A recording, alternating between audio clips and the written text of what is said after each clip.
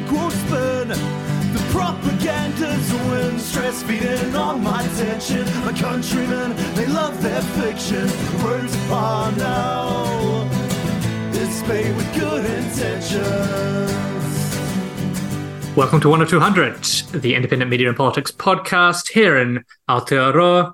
Midweek issues podcast for you this evening, today, whenever you are listening to this. I'm joined by Lead Climate and Agriculture campaigner Christine Rose from Greenpeace Aotearoa. How are you doing? Kia ora, kei te pai. Thank you. There's been a lot happening in Aotearoa this year in relation to the direct impacts of climate on the landscape, on the environment, and on people in this country, with the high amount of rainfall in significant parts of the country, as well as the damage that's been caused by that. It's happened during a time when we're moving into an election period. And at the moment, it feels as if despite all of that, a lot of the stuff hasn't really been showing up in any of the political news or coverage. The major parties aren't really engaging with it to any extent. Greenpeace and a large range of other organizations have started a campaign called Climate Shift to try and bring some of this into the public and political discourse. I guess, how do you want to start this? Like, it's a huge set of issues. There's so much happening right now in this space. A whole bunch of people are, as I said, directly impacted by this. Why do you think it's not really showing up yet as an election issue? And what are you hoping to do with Climate Shift to change that? Thanks, Kyle. It's been devastating to see the impacts of Cyclone Gabrielle and other storm events that have been made worse because of climate change.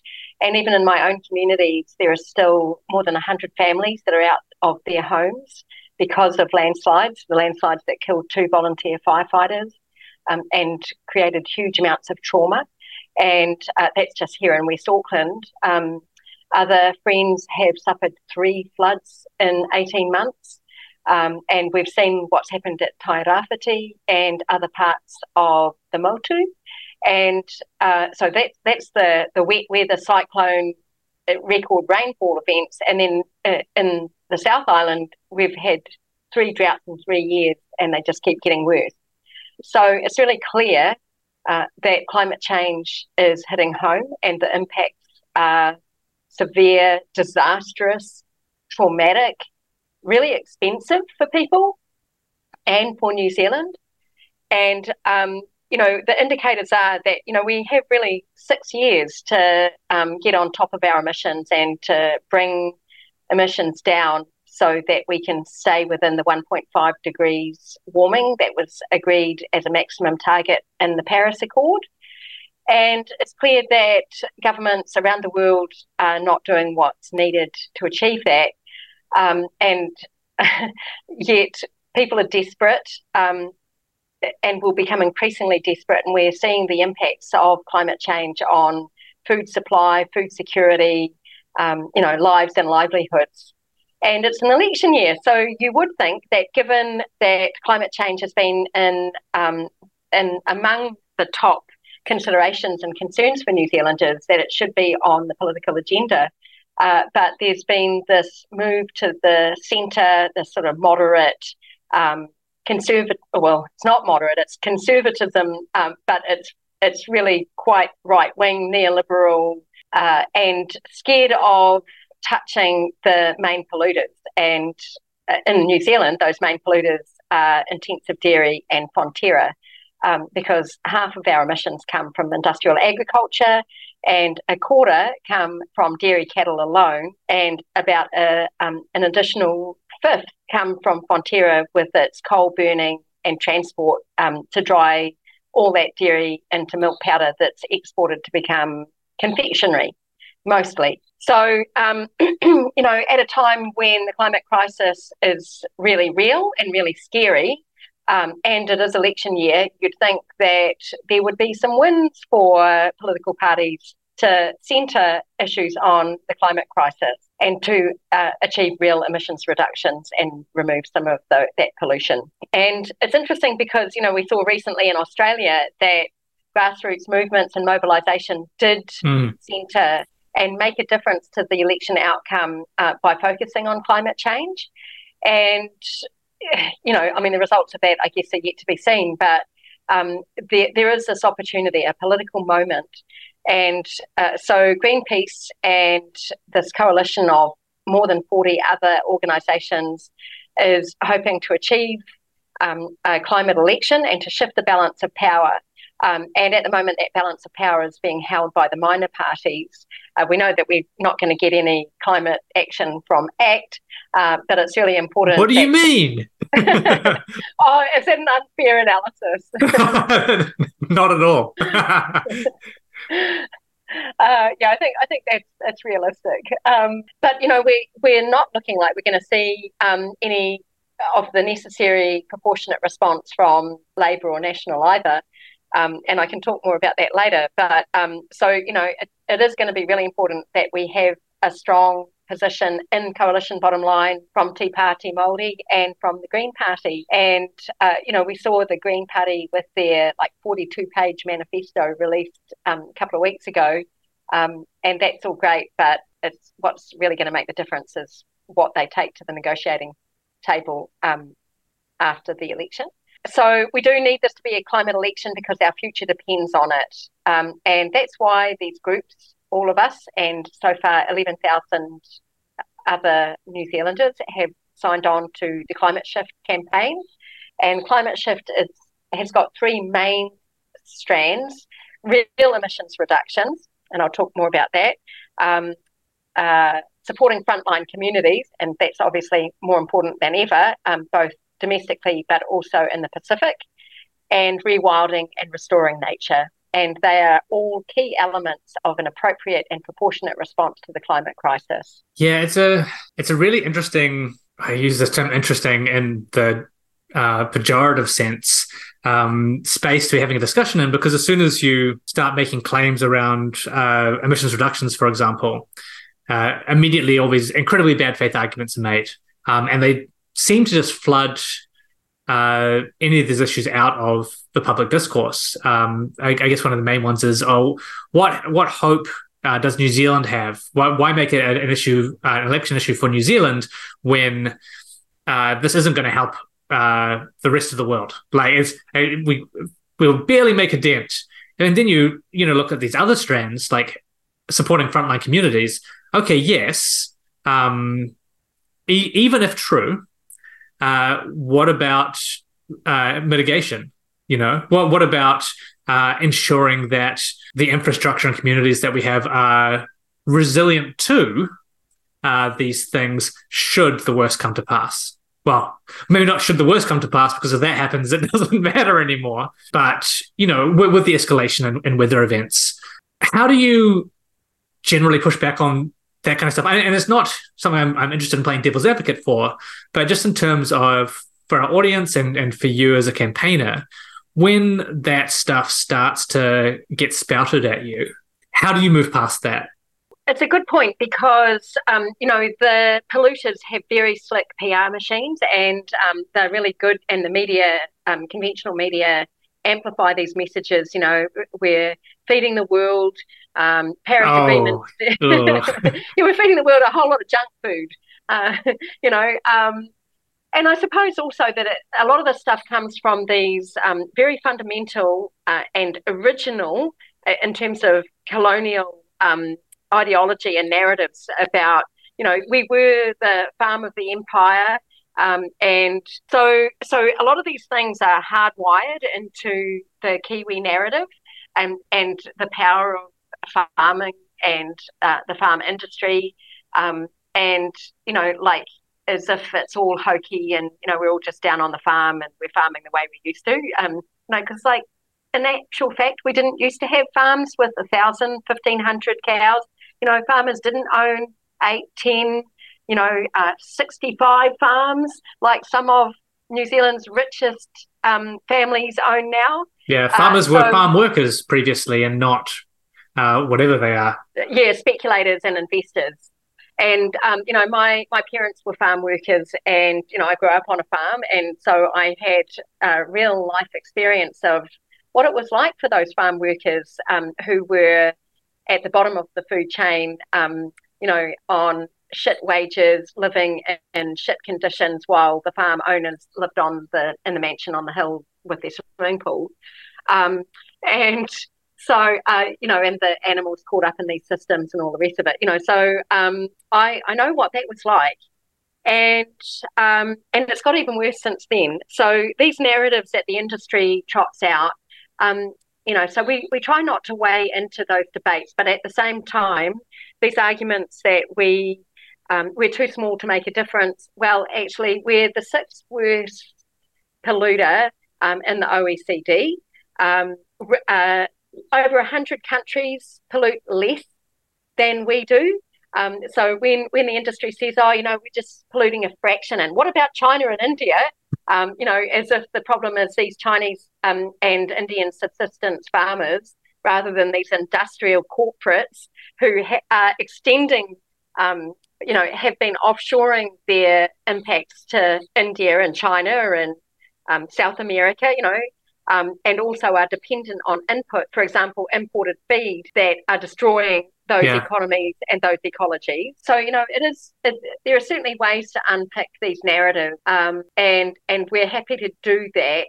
But at the same time, we do try and avoid getting looped drawn into. In. Yeah, because that's part of it, right? That's part of what's trying to be done. It's just like if you're on Twitter or something or social media and someone tries to start an argument with you, the whole purpose is not to necessarily win that argument. That's right. It's to take up your time fighting it, because then you're not trying to get your own message across. Yeah, they're real distractions. And there are audiences that we will never convince, and we're not even going to bother trying to convince them. We need to speak truth to power. And I think that, through creative tactics and people power, Greenpeace has proven that can be effective. And we only have to look at the oil and gas ban and, even the plastic bag ban that people said was too difficult. It was critical to the modern way of life. We were economic and social saboteurs. And now people go, oh, yeah, of course. And life is better for those things having been banned. And yet, of course, as we go up to the election, the National Party are seeking to overturn that oil and gas ban and, a number of the other hard-earned gains that have been made through activism and the work of organisations like Greenpeace and People Power. Just as an aside as well, what really shocks me about that, almost like US Republican-style rhetoric, although the Democrats are opening oil up as well now, so maybe that's a misnomer. Although they are kind of tapping into that here to some extent, it's not really for the prosperity of the country like they claim. Most of that stuff in the New Zealand sense, in terms of extraction, goes directly overseas. Yeah, it's really interesting, because when you even take a cursory look at who owns industrial dairy in New Zealand, it's, speculators and investors. It's not the family farmers. It's not the, these local food producers. These are industrial systems. And 96% of dairy products developed here in New Zealand at the cost of our rivers, our climate, biodiversity and public health, 96% of those products are sent overseas. We are now the most export-oriented economy in the world.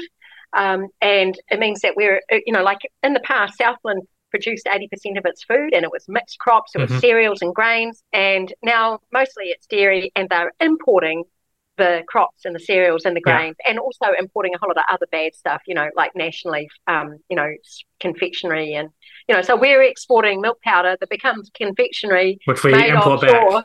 Yeah. And it comes back to that the kind of increasing risk of food insecurities as climate change occurs, right? Yeah, and we're really seeing that, both in terms of disrupted supply chain routes, but also disrupted production. And we know that farmers are among the worst and the first affected by climate change. And often, there has been this drive to increase agricultural production in marginal areas that, so on river riverbanks and floodplains and in the high country, and in swamps. And so these are environments that would have provided capacity to mitigate against the impacts of climate change and increased volatility and extremity of weather event. But so there's all this industrial farming that's happening in there, and then when the fences get flooded out or the cattle get washed away, the industry's there saying, oh, well, actually, we need government help, and, they're not helping us enough, and we want more millions of dollars to address this. And the government trots along with its checkbook and, writes another big check for more millions of dollars that we're paying for. And we see this even in the instruments of the state, things like the emissions reduction plan and the climate emergency response plan, where the bulk of that money that the dairy industry has paid nothing for because they're exempt from the emissions trading scheme, that the bulk of that money goes back into the agricultural sector for techno fixes or, various schemes to allow them and enable them to continue doing what they're doing, when a responsible government would actually change the system and help this industry transition to a way of farming that worked with instead of against nature. And that looks like more plant-based agriculture and regenerative organic ways of farming. Yeah, and that kind of segues us into some of the 10-point plan as well. We covered off a couple of things in the subject matter, but maybe we should just start going through that and make sure we actually hit all of them during this episode, because I think each of them is uniquely important, right? And I guess this 10-point plan is what you'd like the next government or to implement, but in lieu of that, looking to bring these issues into the election campaign. Yeah, and I think it's sort of in the reverse order. We'd like to bring these issues into the election campaign. We're calling on all political parties to sign up, and then that it must shape the agenda for the future government. And so they address those three broad themes, as I've mentioned: real emissions reduction, supporting frontline communities, and restoring and rewilding nature.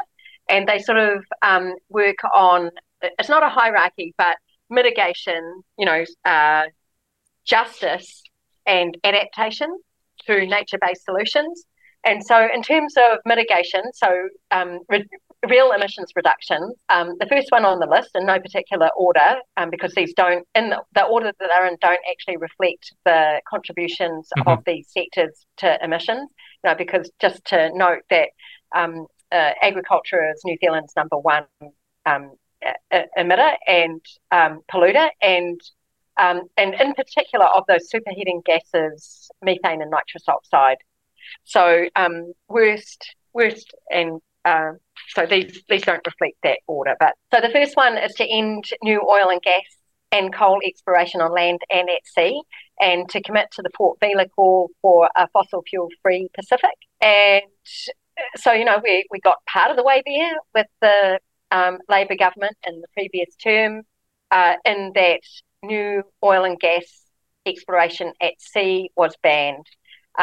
But as I mentioned, the National Party is saying that they will rescind that ban if they get back in. And the Labour Party is staying silent about various other elements of oil and gas exploration at sea. So honestly, at this point, I don't trust them to follow suit with National, right? If they think it's expedient to do so. Yeah. So, there's a lot at risk there.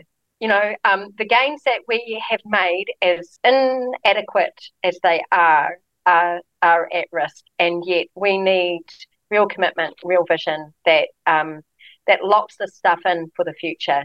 There is no future in more oil and gas and coal exploration, not just here, but on the whole planet. Yeah. So that's that one. The second one is about renewable energy. And I think, we're already at about 98% renewable energy in New Zealand. But that has to be sustainable and it has to be community owned. And, we've seen with the privatisation of the renewable energy system that has led to profiteering, a whole lot of gaming of the system. So, there are permitted wind farms that haven't been built because it's in the energy companies' interests to rely on expensive, to control the prices. Yeah. So that's why it's really important that new systems are distributed. And, I think about my own solar panels and the advantage that brings to me in terms of like being sovereign. And given electricity prices are just going to keep going up and, there's not the investment that's needed in the lines networks and all the rest of it so that people can have reliable and affordable energy. Also, investment is part of a problem with the privatization as well, right? Like that's right. And so much of our infrastructure, like money, they're just not putting money back into it. It goes somewhere else. Why put money into maintaining the asset if you can pay it off in dividends to your shareholders? And those shareholders have got an interest in that. And so that's why public and locally owned nature-friendly renewable electricity is important, and we see that being achieved by grants and both in sort of in terms of household but also community-owned infrastructure. Yeah. So that's number 2. I just want to, it's been mentioned twice now, and I think it's something that doesn't often come up in kind of wider discourse, and that's this idea of just transition. We've talked about it on the podcast, and I think some of the audience will have a reasonable idea about that, but this is, again, one of those arguments that are made by conservatives or radical right-wingers is, if you get rid of these things, heaps of people are going to lose their jobs. It'll ruin the economy. And a just transition is exactly the way, that's the answer to that, right? I don't think anyone believes that there isn't a period of transformation here. Yeah, and it needs to be managed. I think there's a risk that just transition is used as a reason to not take the timely action that's needed. So, again, we need to look out for subversion of some of these things. But, I'm sure the slave traders also said that that abolition couldn't happen because, jobs might be lost and it might have an economic impact. I mean, it absolutely would have. And with a lot of kind of out-of-date systems or products or industries that someone makes money out of, this is going to be the case. Yeah, and follow the money. Who's saying this and what are their vested interests in saying it? Jobs might be lost. Yeah, jobs might be lost, but you know what? Lives might be lost. Lives are being lost because of climate change and, toxins and all these other things that, industry has always resisted change because they're protecting their privilege. And that's no reason not to take action to protect the broader public good and to, enable life on Earth to continue. Who could have guessed? Yeah. So the next one is a transition in the way that we build and plan communities. Yeah, and this is so important because the way structural forces lock people into patterns of behaviour, and it's just so obvious with urban form and infrastructure, especially transport infrastructure. So it locks particularly poor people into. You mean car infrastructure? Yeah. Because it's significantly different, right? It's a significantly different set of designs to one that puts pedestrians or mass public transport at the forefront. Yeah, that's right. And again, it's a sort of neoliberal, individualistic, and so much cultural baggage associated with, every person owning a car or two, and the stuff that goes with that. And the way that that roads shape how people get about, but also the quality of life for people, the amount of time that they have, and also it's a circular process because it shapes and is shaped by, so if with car-centric urban development, people don't have options. And if they don't have options, then they're locked into the system of working really hard just so that they can get to work, So it's really important that the current priority is inverted so that there's more money being spent on walking and cycling and free and accessible public transport than there is on just getting cars from A to B. And we also need to be wary about the false solutions of things like electric vehicles, that drive literally, seabed mining and with it, like people are trying to do the right thing, but they're hoodwinked into believing that it'll all be all right if everybody drives an EV. And without what are those EVs made of? Yeah. And what does it do to the communities that are bisected by ever bigger motorways or ecosystems or, what are tyres? Yeah, brake linings that make their way into our shallow estuarine receiving environment. And it still requires the infrastructure, right? And that's somehow become like one of the only election issues being talked about is this pothole stuff. And the outcome of that would just be this constant one-way drain of funds from, the public and the state towards infrastructure maintenance that we shouldn't be using.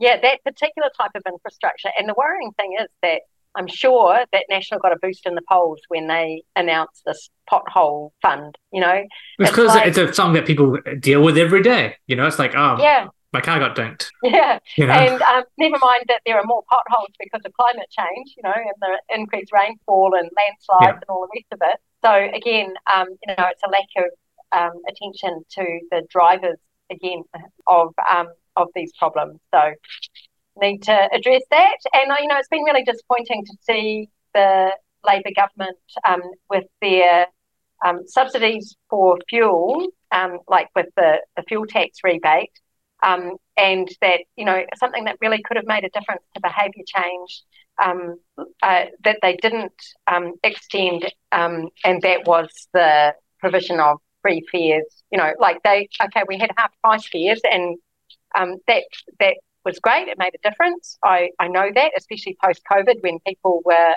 wary about using public transport. But if they're really going to make a difference to the cost of living, then they could have, in a environmentally responsible way, then they could have extended the half price fares to free fares for everybody. Yeah, and they're getting this loop as well, right? Which is very convenient. Which is to say, not enough people are using it, so we can't invest in it. And then, we can't invest in it because not enough people have uptake. And we can't make it free because there's no infrastructure. Like, okay, at some point you have to change the way you're approaching that at the baseline. Yeah, and when you think about the fact that so much of our public transport has been privatised and so at the moment, we're paying for that in our taxes, in our rates, and in our passenger transport fares. And so that's this massive transfer of money going to these investment and pension funds offshore. Yeah. That's a massive loss of New Zealand earnings. So, there's a real justice issue in that consideration as well. And we'll keep coming back to that because a lot of this just comes down to justice as much as anything else. Yeah. It's taking the extractivism past just mineral extraction, right? Yeah, that's right. So the next one we do get to dairy, and it's transition away once again. Yeah, so this is about transitioning intensive dairying to low emissions farming. So that's plant-based, regenerative, organic farming that works with nature by phasing out the drivers of intensive dairying, which are synthetic nitrogen fertiliser and imported animal feed. So that's palm kernel expeller from Southeast Asian rainforests, but also soy from Amazonian rainforests. And these are horrifically environmentally destructive to harvest. On all levels, so if you think about intensive dairying and what that's doing to New Zealand, the New Zealand environment, 98% of our freshwater bodies are now polluted on at least one indicator. It's causing public health hazards because nitrate contamination is getting into rural people's drinking water. Oh, I mean, it's all through Auckland as well, apparently. Yeah, that's right. That's right. Yeah, it's shocking. Synthetic nitrogen fertiliser creates more emissions in New Zealand than domestic aviation. Excuse me? Yeah. So it's a massive polluter in its own right. And then also it's driving these huge dairy herds because the herds are bigger than the land can naturally sustain. Mhm. And so it's pumping all this grass and winter fodder crops. And then it's also, because even that in itself isn't enough, even though that's increased 700% in the last 30 years. And generates the methane and the nitrous oxide emissions both directly and through the enteric fermentation in the cows. And then, because that's still not enough, we're the world's biggest importer of imported feed to feed We're the the world's cows biggest. of PKE. That's horrific because that's very well known as like being like some of the worst environmentally Yeah, destructive like product. yeah. And so, And they could feed them something else, right? well, they could lower the dairy herd, and so actually there's a lot of research that shows with less synthetic nitrogen fertilizer and less imported feed, that these guys, the farming system could still support increased the same levels of productivity and profitability, and because it's sort of chasing marginal returns. But they've been led to believe that, put on more fertilizer and more imported feed and, have more cows, but actually that just lops them into the Yeah, it's diminishing high as well, input. right? Yeah, that's right. So, I mean, there is an issue with this that, it's a systemic problem because you can reduce the imported feed and the synthetic nitrogen fertilizer, but there's an expectation that the cows then just should produce more milk, and they're driving that through genetics.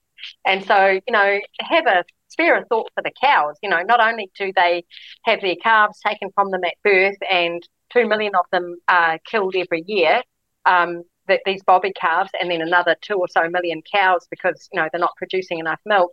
But, the fact that they have to carry this burden of huge lactation demand and what that does for the cows themselves. That's really indefensible. And then, of course, it's supported by these huge, large-scale irrigation schemes that the national government, changed laws, changed political systems. I'm still stunned that none of this, like with the stuff around ECAN, like none of it became a serious issue because it was some of the worst anti-democratic legislation, I guess, or decisions that have been made in the last couple of decades. It's incredible, and given the vested interests of people like Wyatt Creech and others who, had direct investments in Courager, right, dairy. as well. What's that? Barbara Courager now. Yeah, as well. yeah, that's shocking, like how much conflict of interest can you have and still be an MP, Mm-hmm. It's shocking. So, and given, like I mentioned, that big dairy is New Zealand's biggest climate polluter, as well as polluting our rivers, our fresh water, destroying biodiversity. How come these guys still get knighthoods? How come these guys get away with it? And that New Zealanders, we've found this big dairy campaign quite challenging because New Zealanders just keep putting up with because of the sacred nature, it's really hard to challenge the big dairy privilege and its effects. Look, I'm going to get my $20 block of cheese if it's the last thing I do on earth. Yeah, well, and that's the thing. It's not even good. New Zealanders can't even afford to buy dairy. So the next one, I guess, ties all of that together, and it's to do with the legislative side of the stuff. Yeah, it's fascinating that we had our Prime Minister when she was still there, Jacinda Ardern, going around the world talking about, we're going to be the first country in the world to price dairy and, or agriculture, and, that we've got this world standard emissions trading scheme and all the rest of it. But, dairy, it continues to be exempt. There are so many loopholes in that, some of the country's biggest polluters get free emissions units credits to pollute, and the government this year is considering giving Fonterra even more. And then there were decisions from the government, for example, exempting the Resource Management Act and those who apply the Resource Management Act from having to consider climate change in land use decisions. Oh, that's just so we can build shitty houses. Well, maybe, yeah. A lot of shitty shit. And it's really unjust again because when you think about Glenbrook Steel Mill, Yeah. The minister, Environment Minister Parker, could have required Glenbrook Steel Mill to consider climate change in some of their consent processes and exempted them, and then recently gave them, millions of dollars to 140 million-ish.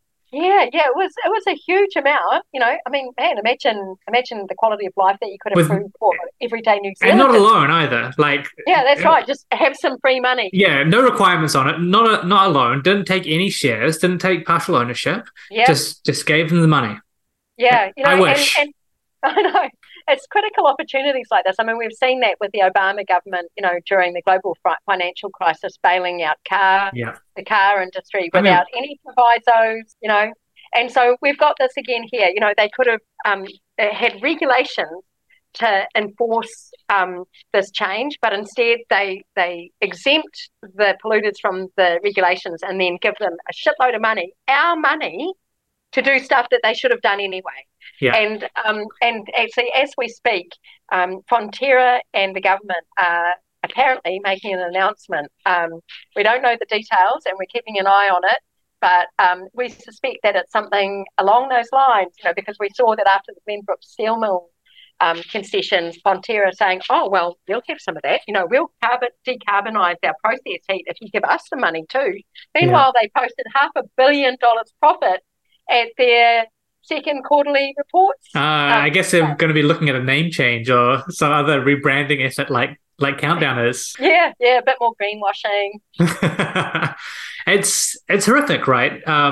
These kind of double standards around cost and the economics of it. I remember with the steel mill, James Shaw was trying to sell it as a big win. And, it's just stunning to me that, this is the first green climate minister.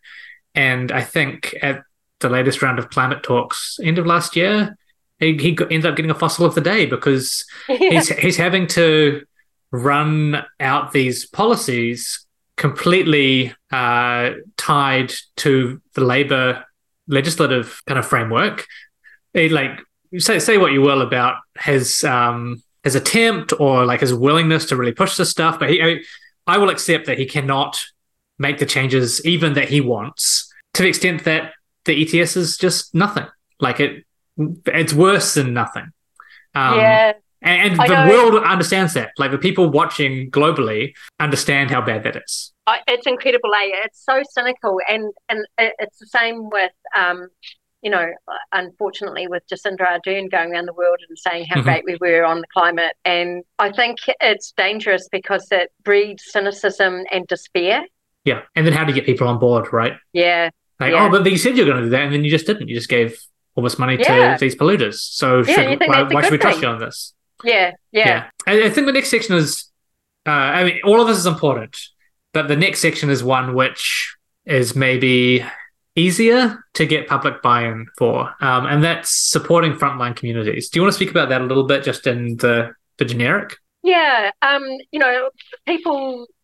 People are increasingly being affected by climate change, and they need support.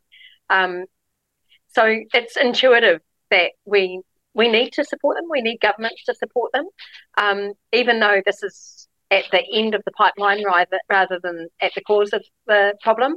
And even then, it's really problematic.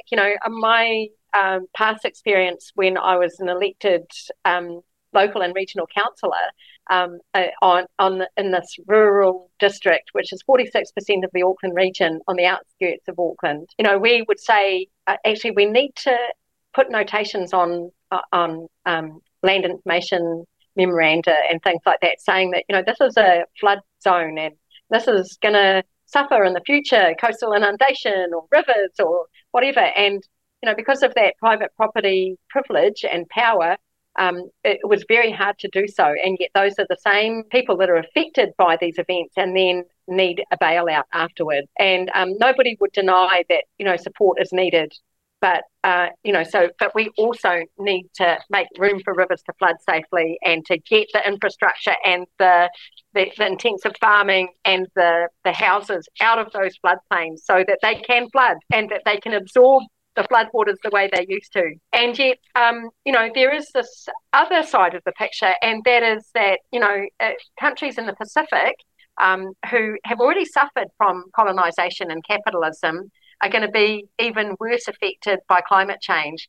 And so as colonial powers and, beneficiaries in the global north of so much of this, we have a real responsibility to our Pacific allies to reduce emissions and climate change impacts, but also to address them when they happen, which they increasingly are. Because we're already getting climate refugees, aren't we? Yeah.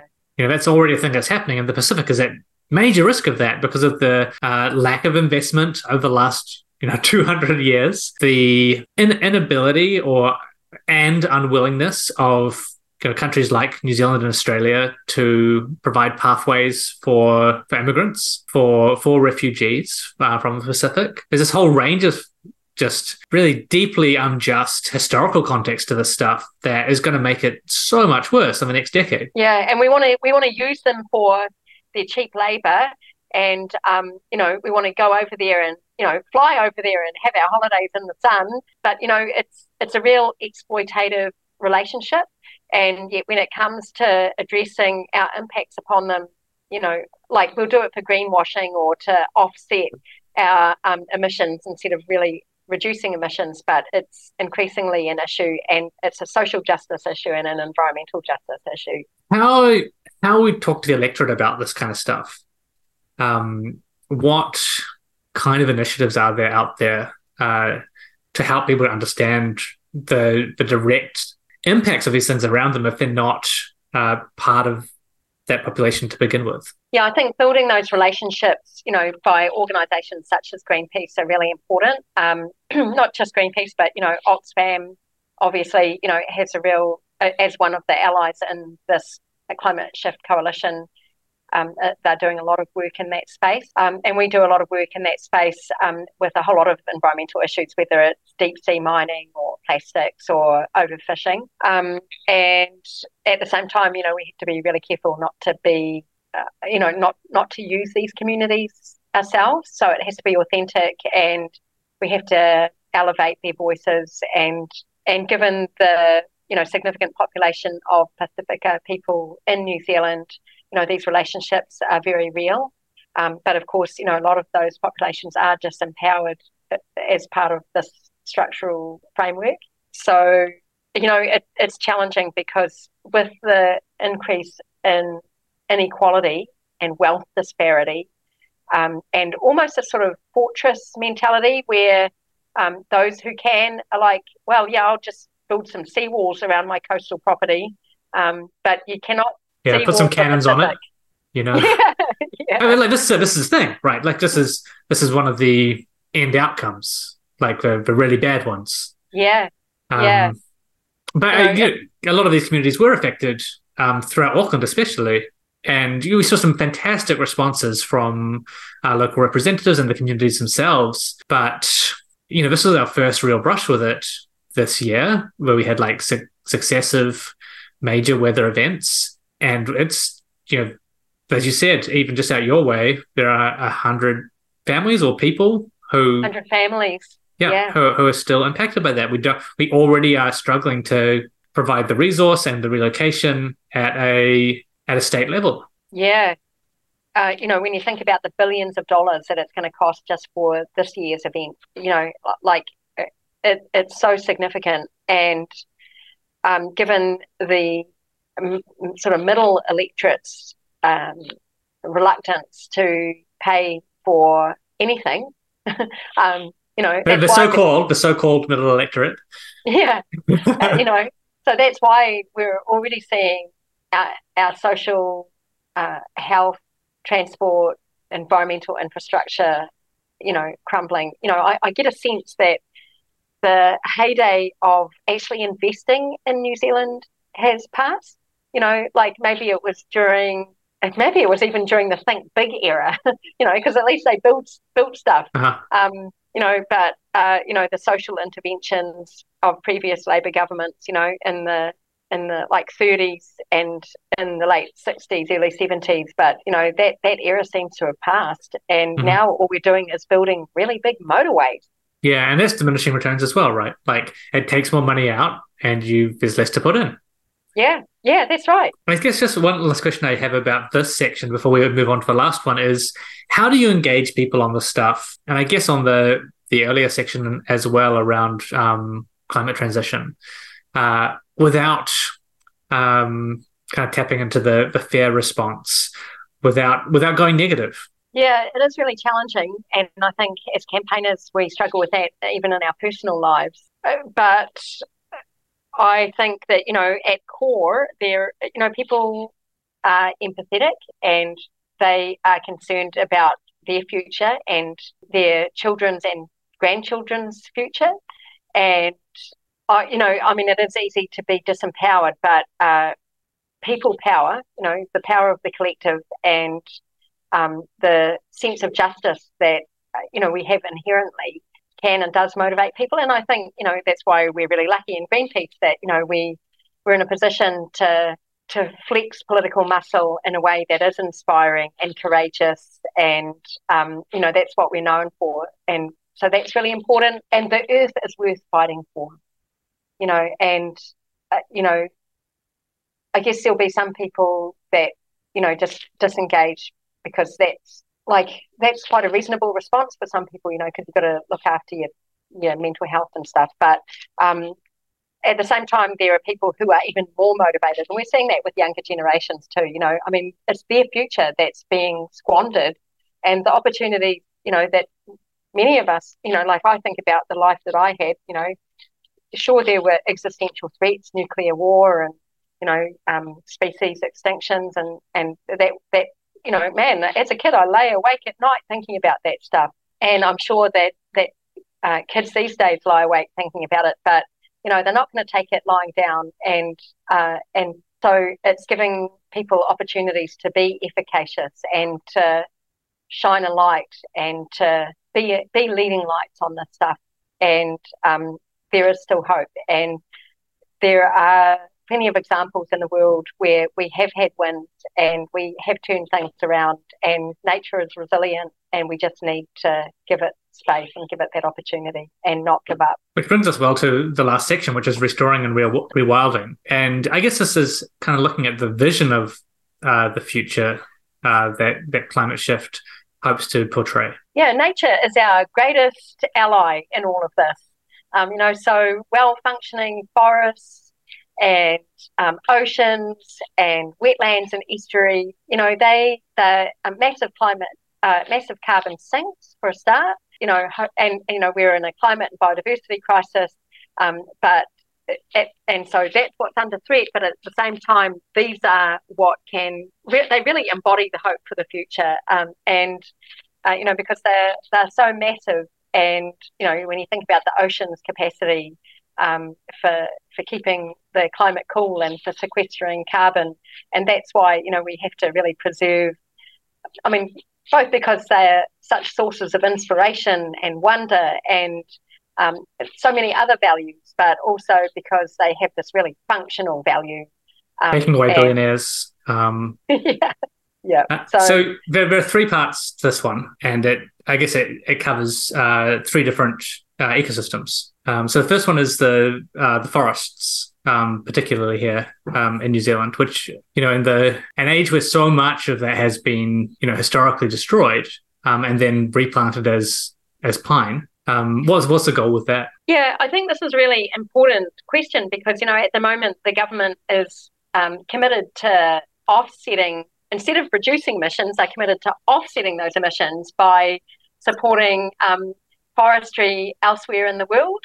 And similarly, countries and companies overseas want to offset their emissions by planting pine forests here in New Zealand. And yet we've got, still a third of the country is in native forest, but it's being diminished because of introduced species, browsing pests, deer and goats and possums. But by effectively controlling those introduced pests, we can, the capacity for carbon sequestration and biodiversity restoration is massive. So, never mind the whole idea of create pollution and then offset it somewhere else in the world, and all the problems that are associated with that, of which there are many. Well, forestry slash was the big one recently, right? Yeah, forestry slash. double counting, the fact that those countries might like to preserve their own forests or replant forests to offset their own emission. That these are not necessarily permanent.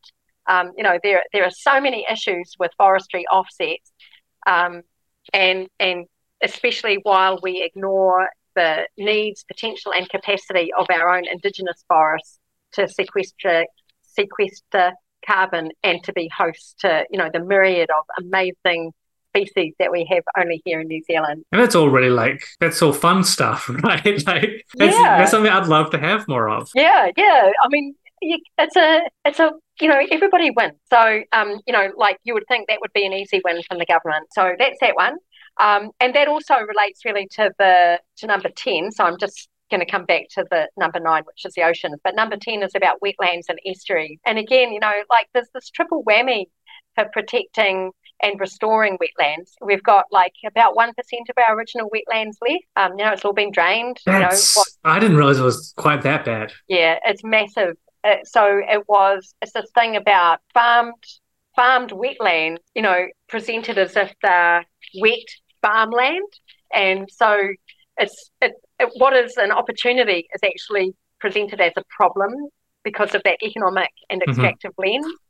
And yet the role of wetlands and estuaries, which actually can sequester more carbon than even terrestrial forest ecosystem. And so that's things like mangroves and, because they're just so biodiverse. So really important functions, and not just in sequestering carbon, but also in preventing the power of storm events. So they both absorb siltation and sediment, so that's really important for our oceans ecosystem, but they also slow down floodwaters and release them over time. So they perform this cleaning function, they perform flood mitigation function, and they're really important biodiversity hosts. So, they're just everything about estuaries and wetlands is good, and we've got to stop trashing them. We've got to restore those that we've lost, and and everybody again wins from those as well. I remember there's a really fantastic campaign in the old Waitakere city around re-wetlanding around rivers. So this is 20 years ago. Yeah, and that's right. The Waitakere City Council bought houses that were in floodplains and enabled those floodplains to function as they should. And they're really amazing now, they have cycleways along them, and they have, pa harakeke, so people can do cultural harvest, and if that managed retreat that happened in Waitakere City hadn't occurred, then the disastrous effects of Cyclone Gabriel would have been even worse. So, they're really living examples of the benefits of that were done in the past. And the last ecosystem, the number ocean. 10. Number 9. Yeah, number 9. Ocean. Yeah, go backwards.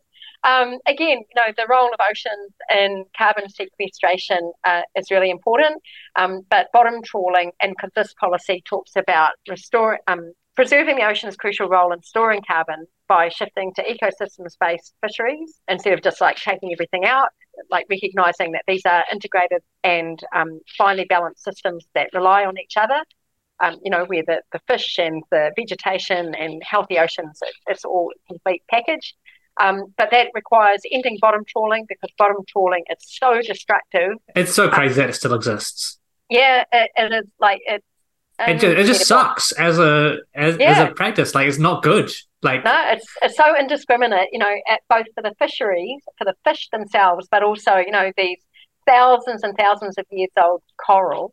Yeah. And some of this coral was around before Jesus was born, and it's being pulled up and destroyed and then chucked back over. And this is the thing: so much just gets chucked away. Yeah, there's research done by the University of Auckland that showed for every fish that's used, 2 other fish are chucked out. And that's just through conventional fishing methods. That's not even the impacts of bottom trawling. And so bottom trawling is really negative, obviously for the ecosystem itself, but also for climate change. And then that overfishing also creates, this marine degradation. And that's why we end up with these kinna barrens where all that is there is kinna, and no kelp forests, and which provide habitat, but they're also really important in the carbon cycle. So, we need to see oceans as a really important response to climate change as well. It's always stunning to me how many of the responses are, it's so complex, it's so hard. No, just ban this one thing, and it would have an immediate, powerful impact. Yeah, and we know that it's around 80% of New Zealanders want to see bottom trawling banned. So, that's huge. What's stopping the government? Oh, industry power. Oh, how does the industry have power? Because they've got access to the halls of power. It's that regulatory capture that we see across industries in New Zealand. I've been saying this every episode lately, but the public is so progressive compared to the people at the top at this point. Yeah, we're really reaching a crunch point. And on some of climate in particular is a huge one. People are looking at this and saying, wow, my house just got washed away. Yeah. Or my friend's house. And, New Zealand is small enough as a community that almost everyone here will know someone that was impacted by the weather events in the first half of the year. Almost without a doubt. That's right. And that's why we need to make this a climate election. We need a climate shift, and we need all parties to support real emissions reductions, to support frontline communities, and to restore and rewild nature. And how can people get involved with that? Sign on to our petition, which is... I'll chuck a link in the description for people to... Oh, great. Cool. Thanks. Yes. So sign on to Climate Shift, sign the petition, but also join mobilisation in your communities to hold politicians, political parties to account, go along to election meetings and ask them about climate shift and what they're doing about the climate. Make sure climate's on the agenda, because we've only got this election and one more election before 2030, which is really crunch time for the climate. So make this election count and demand real action from political parties. Have you got any events coming up for Climate Shift as well that people can We do. And working with our allies in the movement, there'll be a number of things happening. So we don't have a live tab on the Climate Shift website yet, but there will be a list of events that people can take part in and things that people can do. We're going to have stickers that people can send out or stick around the place calling for a climate shift. We're going to have posters. We're going to have a range of actions, events and things across the movement that people can take part in. So, get active, get angry. I'm already angry, and I'm sure many of our listeners are as well. But let's channel that. Thank you so much for joining us today, Christine. Cool. Thanks for the opportunity. That's been another episode. We were joined by Christine Rose from Greenpeace Aotearoa to talk about the Climate Shift campaign. I put that link in the description, so go click it, sign it, keep an eye on what's happening in the space, go and talk to your local reps, and let's try and get this at the forefront of the election campaign, because it's nothing else at the moment. I'm pretty keen not to have an election that's decided by who is toughest on crime and potholes. And I'm sure none of our listeners really want that either. Let's see some exciting policies that actually make you feel like you want to give out and vote. We'll have another episode for you on the weekend for current events. If you've enjoyed this, share it. Head over to our Patreon. Let people know what's happening in left-wing indie media. I'll catch you in a few days. See you later. But learning all your lessons, fucking politics, there's no distinction. The words upon now is paid with good intentions. And I'll admit that I'm at a loss for what to say when they criticism cost me ought to stay. Cause I live amongst the people every day in this vindictive, forgetful fucking rain. It feels like we're